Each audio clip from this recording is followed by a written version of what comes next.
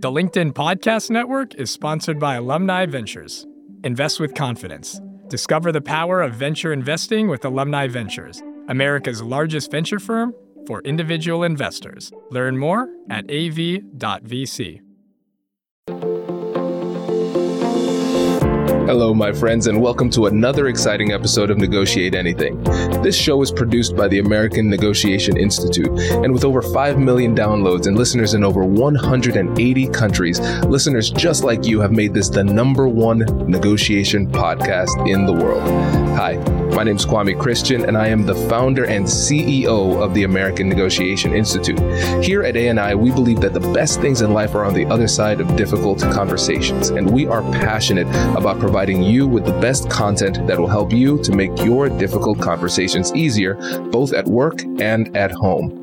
Lastly, I want to remind you that we offer consulting and conduct trainings, both virtually and in person, all around the world. Our focus is in 3 main areas. First, negotiation and conflict resolution. Second, leadership. And lastly, diversity, equity, and inclusion. Check the link in the description below to learn more about how we could work with you and your team. And now, without further ado, let's jump into the interview. Mike, thank you for joining us, my friend. Thank you for having me. Yeah, it's our pleasure. So how about you get us started by telling us a little bit about yourself and what you do? Sure. My name is Michael Corey, and I'm the executive director of an organization called the Human Service Chamber of Franklin County, which is essentially a chamber of commerce for about 150 health and human services nonprofits in Columbus. I'm a recovering lawyer and had the pleasure of working with you back at Bricker and Eckler many moons ago when we were summer clerks together. And I still get to use the legal skills more often than I would have anticipated in this role. But our job every day is to help the helpers of our community through government relations, distributing PPE, which is what is in these boxes behind me, convening our membership for regular meetings, distributing lots and lots of information every day, and trying to provide shared services and resources to benefit the breadth of the sector. This is great. And everybody, one of Mike's greatest qualities is his humility. I knew he would do an insufficient job with his introduction. So let's add a couple things. So Mike is the guy everybody wanted to be in law school. He's that all-star. He is the award recipient of the Young Alumni Award for Moritz College of Law. And he is the father. I am not. I did not get that. Wait, what did you get? That was you. You got the other one, though. What did you get? It was a humanitarian award. That is more prestigious. You walked me into that. You walked me into that. That is more prestigious. So yes, this man is dripping with prestige, my friend. So we are we're in for a treat, and he's an awesome tennis player. Okay, so I just wanted to make sure that we covered all of the bases, and a great father and husband too. Thank you for that. That's the most important part. But you neglected to use the past tense for great tennis player. and great is too strong of a word. It was average. Listen, average is good enough. At this point, it's just cardio, camaraderie, and not getting hurt. That's where we are at our age. That's well played, counselor. Yes. So this is going to be a fun conversation because Mike has all sorts of difficult conversations that he's having in the role that he has, because you're the inaugural leader of this organization, right? I'm actually the 5th. The chamber was founded in 2010, and it was convened by about 70 or so nonprofits at the time to represent one voice on behalf of the health and human services sector, which mostly meant engaging with our city and county officials. And our first 2 executive directors were outstanding, Keanu Williams and Yvonne Honeycutt. And then there were 2 folks that weren't the best fit for the organization. And they got stuck with me in April of 2017. And this is the longest tenured ED that the agency's had, and it's the longest job I've ever had. So they're stuck with me now. I love my job. I'm unemployable going forward. So yes, but it does absolutely include some difficult conversations. And unfortunately, the difficult conversations aren't going away anytime soon because difficult circumstances we're in aren't going away anytime soon either. So, yeah. So let's dig into this, Mike. I think because the position that you have it's so unique. It's so necessary, but it is so unique. And so what would be interesting first is to address the different types of difficult conversations that you're having, just in terms of the stakeholders that you're interacting with day to day. So what does that look like? Yeah. So the bulk of that is probably on the government relations side. We engage with local, state, and federal officials and offices, mostly either beseeching resources or public policy. If it's depending upon the office that we're working with and the level of government, on the policy side, it's either please do this or please don't do that. And that has shifted over the last 2 years. The first 4 years that I was in the job with the prior administration of the White House, the bulk of our difficult conversations were directly with Senator Portman's office, where we would mostly be making the case for his office to go to the White House and stop them from doing what they were planning to do. That has changed, where we're now trying to get this White House to do different things. But we don't have to play as much defense, at least not in the way that we were playing it previously. With the state, the dynamic has largely stayed the same, where we're mostly saying, please reconsider that. But that's more targeted at the General Assembly. We found with the governor's office a strong ally on a number of issues, even though our sector and the governor's office don't align 100%. That's not true of any office, but certainly not with the governor's office. But he has been, and his office has been, eager to have some conversations on difficult topics and trying to find a way through. But often the backbone of those conversations is practical, based upon what the General Assembly might squelch. For example, we were part of a group of organizations urging the governor and urging the General Assembly not to engage in a budget that the state Senate put forth last year that would have kneecapped 5 different subsectors of the health and human services sector in terms of the resources that they were allocated, among other things. And we partnered with many members of the business community in pushing against that version of the state budget. And for the most part, that big we prevailed, and the governor was able to sign a budget into law that was far better than it could have been.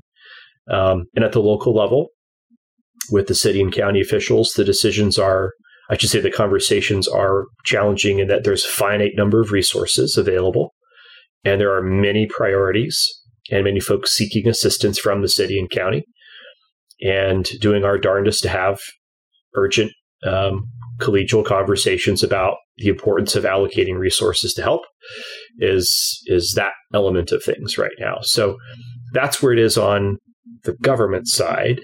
Then you have difficult conversations with the stakeholders in our community, and we work cross-sector with business, higher ed, health systems. So we have to be engaging across sectors to try and galvanize resources for the sector and find alignment where we can to amplify the work that we're trying to do. To give you a concrete example of that, we have been distributing a sign-on letter that we drafted urging our 2 U.S. senators to pass a background checks bill. And we reached out to partners across sectors because advocacy is more persuasive when there are more people at the table advocating for something. And we had a number of stakeholders sign on to that outside of our sector. Not all, but many of the ones that we were hoping would do so. Furthermore, through COVID, we found all sorts of partners across sectors to help the nonprofits and the people that they're serving. And sometimes those conversations can be difficult too, and those conversations are always ongoing. And quite frankly, they're probably going to pick up again. And I'll tell you what I mean by that. So first, between March 2020 and March 2021, there was no repository of protective equipment for nonprofits, the people that they serve. So it largely fell to the city and county and donors from the business, higher ed, healthcare, and other communities to donate masks, gloves, soap, sanitizer, and so forth.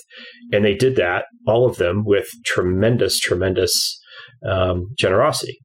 And then last spring, the city and county opened up their emergency management warehouse of PPE for our folks, and they had a seemingly endless supply of masks and gloves and gowns in particular, and then eventually rapid tests, which made an extraordinary difference for the agency's bottom line and the health of their staff and their client base as well. For various reasons, that warehouse is closing, and so that resource will no longer be available. And we're going to be having some difficult conversations about how we can ensure our sector and our community have access to what they need should another disruptive wave of COVID emerge later this year, as unfortunately we're all expecting. So that gives you a sort of broad range of the kinds of conversations we're having. But to be very honest, even the difficult conversations haven't been terrible. They've been very collegial. We've been fortunate that even with folks that may not be on the same page as us, we have developed a good rapport. And with folks where a good rapport is impossible, well, we tend to just circumvent those individuals or offices or entities where it's not going to be a productive conversation for either party. Does your company invest in professional development training? If you believe that your team would benefit from a negotiation workshop, all you need to do is go to our website, fill out the workshop request form, and then we'll set up a time to chat. These workshops are completely customizable, and we've done them all around the country. Negotiation and conflict resolution skills are beneficial across all professions, but they're especially useful in procurement, purchasing, sales, sourcing, and contract management. Our calendar is filling up quickly, and we even have some workshops scheduled for next year. If you think you might want one, I'd suggest reaching out soon so you don't miss out. Check out the link in the description to learn more. And now, back to the show. Hi, I'm DC Marshall. Hi, I'm Mita Malik. We are the co-host of the Brown Table Talk podcast, where we discuss how to help women of color thrive in their workplaces. And we invite allies to join us to help women of color win at work. We have a seat waiting for you. Subscribe to Brown Table Talk wherever you enjoy podcasts. Hi, I'm Tomer Cohen, LinkedIn's Chief Product Officer. On my podcast, Building One, we dive deep into what it takes to build great products. Recently, we had Zach Perret, the CEO of Plaid, and he shared about his struggles building a financial app for consumers and how he was able to turn it all around with a critical pivot. Take a listen. I personally couldn't resonate as much with the consumer set that we were trying to reach. I just didn't have that level of empathy. When we made the shift to building a B2B product, though, I was building the product that I wanted. My co-founder and I were creating the product that we wanted ourselves, and we had so much empathy for what that product was. Such a great insight. In that sense, we got lucky because we were creating a thing for ourselves. And then the people that we were talking to also had the same problems we did. They were fintech developers. We'd been a fintech developer. We'd been trying to build a fintech product for a year. And so we had such deep empathy. We had such a clear ability to... If you want to hear more of Zach Perret's story and the lessons that follow, listen and subscribe to my podcast, Building One. Yeah, so this is great. I love this synopsis because you're having difficult conversations on all levels. And so I think a lot of people might think, oh, this is a Columbus-based or Central Ohio-based organization. No, we're having conversations at the highest level, national level, state level, local level, and with our stakeholders. And the stakeholders look different than what people would expect as well, too, because it's not just the various nonprofits in the industry, but you're also creating collaborations with the private sector as well. And what we're realizing is that for you as a leader, essentially having difficult conversations or negotiations, however you want to conceptualize it, it's an integral part of what you do. And it's almost like what part of your your job duty does not involve difficult conversations. It's essentially everything, which is fascinating. Yes. I think a lot about the legal training I got in private practice, where I was for 3 years, and both as a speaker and as a writer. And as a writer, both of formal documents as well as emails, and having to engage with different audiences and be more succinct in certain settings than others. But the most important thing I do is write emails. I have a unique job for our sector because I need to communicate as efficiently and effectively as I can with the words that are before me and the numbers that our agencies deliver to me to then advocate with and for them.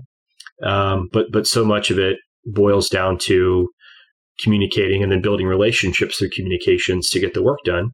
And as COVID emerged, when the face-to-face was much harder, or it was virtual, wasn't quite the same as being able to shake hands and look one another in the eye, the importance of picking the right words and picking the right tone and having the right inflection and the right amount of urgency and whatnot was that much more underscored. And I had the privilege of being able to do that from the safe setting of my house for 13 months and then my office, where I'm isolated with a bunch of boxes ever since. So, yes, it's amazing how distinct that legal training has ended up being. But beyond that, a lot of the communicating that we do is internal with the CEOs and executive directors that we're serving. And the most valuable thing that we do for them is email them once a day. We started doing that around March 2nd of 2020 because the pace of things happening was so spectacular. And our agencies were all over the place, and they're a very diverse lot of organizations. We have organizations that have a staff of 0 and a budget of a couple dozen $1,000. And we have agencies with revenue over 300 million and a staff of a couple thousand. So what can we do to benefit all of them, especially in the midst of a once-in-a-century crisis? They all needed information. So turning all of the information that we thought was valuable for them into a digestible but comprehensive email every day became imperative. And then we try to use that not only as a tool to share information, but to gather it and then take what we gathered and do the advocacy work that we needed to do with officials, funders, and philanthropists, and corporate folks, and higher ed folks, and everybody else that we needed to engage with. So I haven't given you a pithy response, but I promise you I can be succinct when I need to be. No, this is great, Mike. Because again, what we're realizing again is that the importance of email, it's essentially a necessary evil at this point. A substantial portion of our persuasive endeavors are going to be via email. Yep. Whether we like it or not, you have to be good at it. And then also you've identified something that a lot of professionals are beginning to realize, is that the most difficult negotiations are going to be sometimes with the people who are on our team or ostensibly on the same side. So yep. You're representing the people in the nonprofit world, but then you also have to get them on board as well. And within larger organizations, for example, we work with a lot of procurement organizations, and they have to negotiate, of course, with the suppliers, but sometimes their toughest negotiations are with the people that they're buying things for, their internal clients, their stakeholders too. You touched on some tactics that you use, and I want to dig a little bit deeper on those too. Sure. And so we'll say 2 or 3. So one you've talked about is essentially coalition building. You are doing a great job of getting a lot of stakeholders on the same page before going and making your request. So I want to dig deeper into that. You talked about the simple one of building rapport, something that is essential, but people often overlook because they're so busy, using air quotes. We are all busy, so nobody's busy. So I mean, we have to make time if we want to be effective, but then also recognizing that there are going to be some relationships where you simply cannot create that connection despite your efforts. You can't build that rapport, and then you circumvent that. So I think it's the opposite side of rapport, recognizing that sometimes you have to go around people. So when we're thinking about coalition building, let's start there. Let's go a little bit deeper on what that means to you and how you do it. Right. So it depends. It depends on what we're trying to build a coalition around. But what's transpired thanks to COVID is something that's made coalition building significantly easier, which is that folks, at least in Franklin County, have been looking for ways to help the helpers. And our agencies come up, or our stakeholders come up, or we come up, and we're quickly the beneficiary of folks being referred to us, offering to help in some way. And we say, okay, let's find out how we can help you. And then we use that initial entree to find other ways to keep roping them into things as they might be valuable. Let me use Ohio State as an example. Prior to COVID, we hadn't partnered with Ohio State on anything. We just had some conversations with some individuals in administration over there about ways we might be able to work together. And since COVID, I think we've touched 5 or 6 different colleges or elements of the university on a number of different fronts. And in real time, they're donating 5,000 portable air purifiers to our members. The next pickup is actually in the morning. And that was because they found us on Google. We needed a warehouse at one point to serve as a distribution point for some of the PPE that had been donated to us. And I sort of put out a call for help on Twitter through our chamber account. And somehow this business called Dancor Solutions, which I'd never heard of before, they never heard of us, found us. And we've developed a relationship where they've very generously given us a little sliver of their warehouse, which to us is a massive allocation of space. And we use that from time to time. And we just try to be extremely polite and gracious. And I sent them a bunch of hot chicken takeover the last time they helped us out with something. I can't compensate people in lots of ways, but I can give them gratitude. I can give them media attention. I can thank them on our social media channels, and I can send them lunch.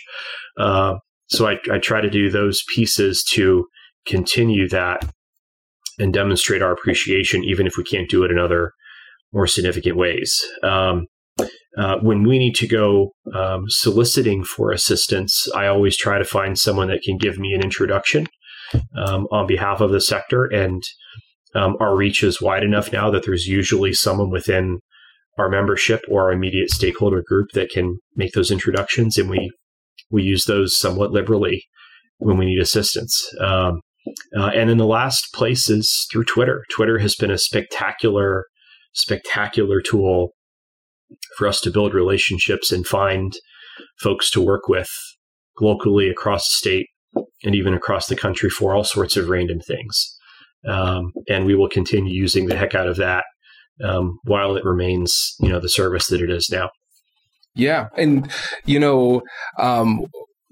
one of the things that I'm seeing a lot in what you just described is something that's very, very simple, but something that's overlooked quite often is a direct request for assistance.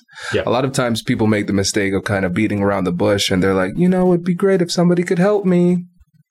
That's not how you make an ask. That's where the negotiation begins. And that's where most negotiations fail because most people are not willing to make that request. And I think there's a lot of ego that's wrapped up in it because sometimes people are afraid to ask for help because it's some kind of show of weakness. But the only way you can become strong is if you're, willing to be vulnerable enough to let people know what you need so you can get the job done. Well, if there's something I know well, and we nonprofits know well, it's being vulnerable. And with COVID, it's made what folks need and what we need very clear, and no one has time to beat around the bush. So I've gotten very good at being very candid, in part out of respect for those from whom we're asking something, to make it as easy as possible to digest the ask and then respond to the ask. But I also try to make it easy for folks to say no, and try to be grateful regardless. To give you a concrete example of that, last August, we knew that the Delta variant was having a greater effect on children than previous variants had. And we knew that there wasn't a ready supply of children's masks. So we went to the county and we went to Children's Hospital and we said, here's the problem. We found a supplier in Florida that can manufacture these children's masks and have them available for us in 5 days upon receipt of payment. Would you be willing to partner with us by being the funder for, I think we got like 75,000 children's masks or something like that. And I just kept it real simple. This is how we need your help. This is how it will be beneficial. You know, I can't offer you anything other than our gratitude and knowing that these will get out onto the faces of a lot of kids in our community that may not have the resources to purchase the masks on their own or have their family purchase the masks on their own. And from start to finish, that was about a 3-week process of asking for help, getting the masks, getting them distributed, getting them paid for. And nobody has time in our world to do the back and forth and go play golf and massage the ask and be passive aggressive and all of that. And power to those that are still doing that. At some point, I'd like to get away from being so blunt and transactional with folks, but that day is not tomorrow. Right. Now, I want to dig deeper on something that you said that was really interesting, because you said you want to make it easy for the person to say no. And to a lot of people, that will sound a little bit counterintuitive. So can you go a bit deeper on that? If I back them into a corner or come on too aggressively, I feel like I might get an immediate yes, but I'll never get a yes again. Mm. So I try to make it as easy as possible for them to say no, in the hopes that it might be a no, but I can refer you to, or no, but come back with another ask. And sometimes I think that works to everybody's benefit, and sometimes it doesn't get what we need in the immediate term, and that isn't good. But ultimately, I think that that's an approach that we'll continue taking, at least while I'm here. Yeah, it makes sense. I mean, essentially, you're playing the long game.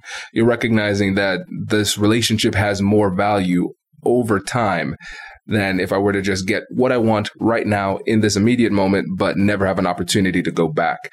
And this ties into the other thing that you've said a number of times, which is rapport. And now what I'm going to say next will sound like flattery, and it certainly is, but there's truth to it. So you are a very personable person. You are somebody who is easy to like, right? And so when it comes to your ability to build rapport with somebody, I know there's going to be an element of it that is intentional, but there's going to be a significant element that is just your natural personality. And so for the listeners, I want you to try to distill the parts of your personality and your approach that can be replicated. Essentially, can we put Mike Corey into a pill so people can digest it with their ears and replicate your success? I've never been... no one's ever suggested I become, a pharmacological product here. But I'll take that, Kwame. I'm very self-deprecating. I know that. That I wish I could minimize that. People criticize me for being too self-deprecating, and I'm like, yeah, I'm more critical of myself with that than you are. So thank you. I try to inject humor where I can. I try to always be gracious. I probably use too much enthusiasm through exclamation points than I otherwise should. I try to be very organized and put asks up front to make it clear for whomever I'm engaging with as part of that rapport building. I always try to acknowledge how busy I know someone is. I try to thank people for just reading my email or listening to me talk about something. And then I always try to follow up with a letter, a handwritten letter. Although, as everyone tells me, my handwriting has gotten progressively worse over the years, and I have to often translate them after people have received them. So I don't recommend writing something that's not legible. But that's what I at least sometimes think about. But it's hopefully become instinctual enough at this point that I'm not consciously doing these things. It's just me being me, and I can thank my parents and friends for shaping me, rightly or wrongly, into whatever I've become in terms of a communicator. I think that's great. And to me, if we were to synthesize this into 3 words, it would be authenticity. You are who you are, and you lean into that. I would say it is respect. You're respecting the person that you're talking to by acknowledging how busy they are, respecting their ability to say no, and respecting the fact that you took the time to read my email and communicate with me, and you did not have to. I see that. I appreciate that. And then consistency too. So you're really playing the long game again. Just want to really hit that home where we're saying, okay, I'm going to interact with you. I'm going to build rapport. And then after I get what I want or I don't get what I want, regardless, I'm going to show you that you still matter by following up with communication in my authentic way, which is illegible, but but they feel it. They feel the love. I think that's what's most important. Well, I appreciate that. I will say a challenge that I have, and I'm sure we all have, is keeping up with communications to me. My inbox has been unnavigable for about 3 months now, ever since the Omicron wave eased. I have not been able to keep up in any discernible way with my inbox, and I've tried, thanks to Bricker, to respond to everyone within 24 hours, and I am not in a place where I can do that, because you get messages on Twitter, LinkedIn, Instagram, Facebook, your inbox, phone calls, on top of meetings that you're in and work you need to do. And I still haven't figured out precisely how to navigate all of that, aside from I've now blocked off my Mondays and Fridays to not take meetings at all so that I can try and keep up. But it feels Sisyphean. But I do try to at least acknowledge I've received your email. I know I can't respond substantively right now, but I will try to do so within a certain range of time. And something else I learned at Bricker is to not set the expectations to a place where you can't meet them and underperform. So, but I've even taken the tact, Kwame, of keeping an auto message up at my busiest times for a couple weeks in a row, where I've just said, thank you so much for your communication. I'm particularly busy right now, and I won't be able to get back to you quickly. So they've at least received something. I've set that expectation low in terms of my ability to respond in a timely way. And then I try to give them a way to communicate with me if it's an emergency outside of the inbox. So that was a long way of saying I'm really struggling with that piece of showing respect, building rapport, being grateful, because it's drinking from a couple fire hoses right now in terms of that. Yeah. I have nothing that I can add to that because my inbox is a joke. So I empathize with you, and I admire your willingness to continue to try. Because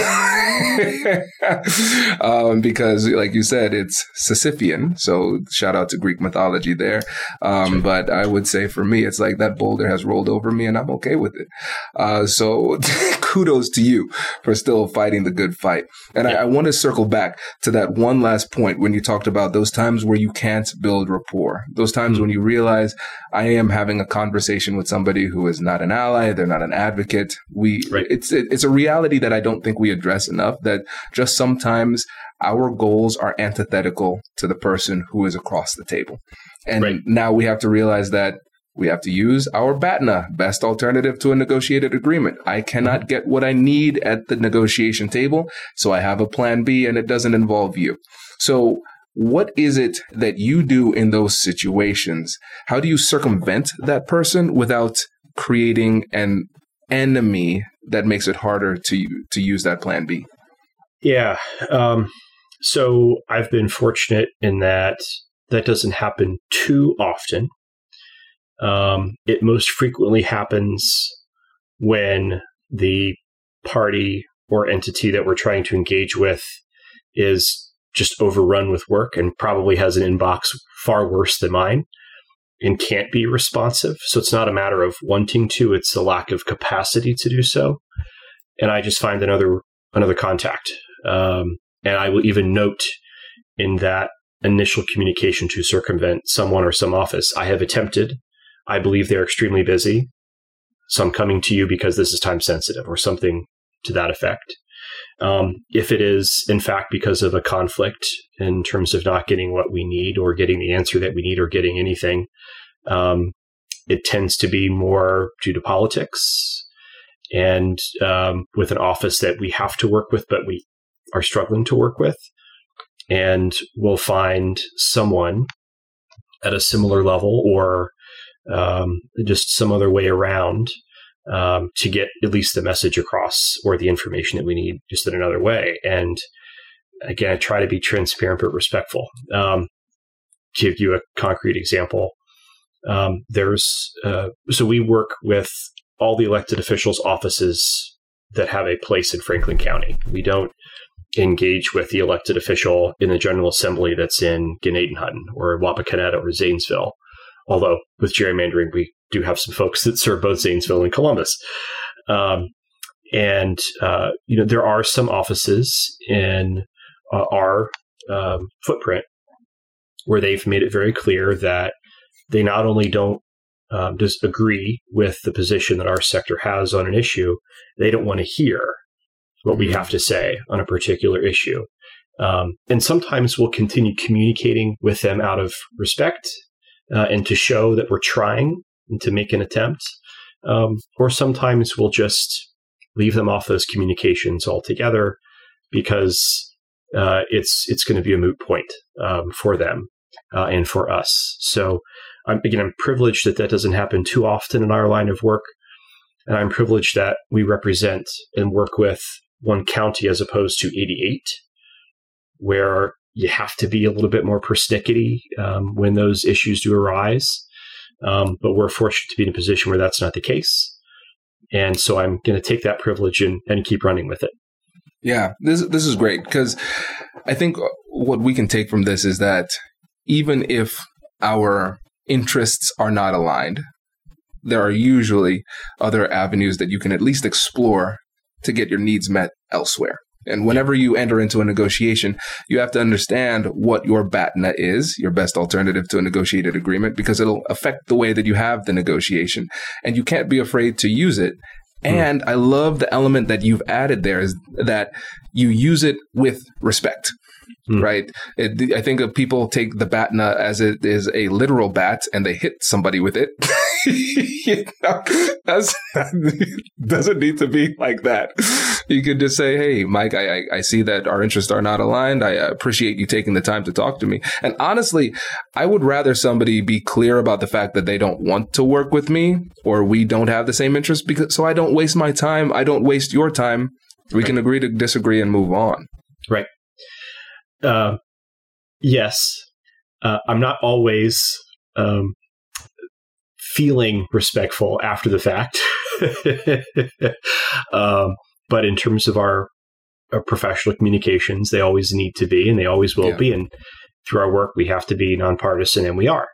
But we have a good rapport with all of the elected officials' offices, with the exception of one in Franklin County, and that office has made it clear they're not interested in engaging with us, and that's okay. We don't need to work with them, and they don't need to work with us, and we can do our work just as well without them, even if we think that that's to the detriment of that particular office's constituency. Outside of that, we've been very lucky. With all of our other sector engagements, it doesn't matter what it is, it's not been a problem. And I know that we're very fortunate. It's one of the reasons I love my job. I don't love conflict. That's why I didn't go into litigation. That's why I went into the nonprofit space. But conflict is unfortunately a necessary part of things. I mean, we need to be in conflict. Okay, we can do it. But there's almost always a way around it for us where we can be conflicted in an approachable way. Yeah. Oh, that's great.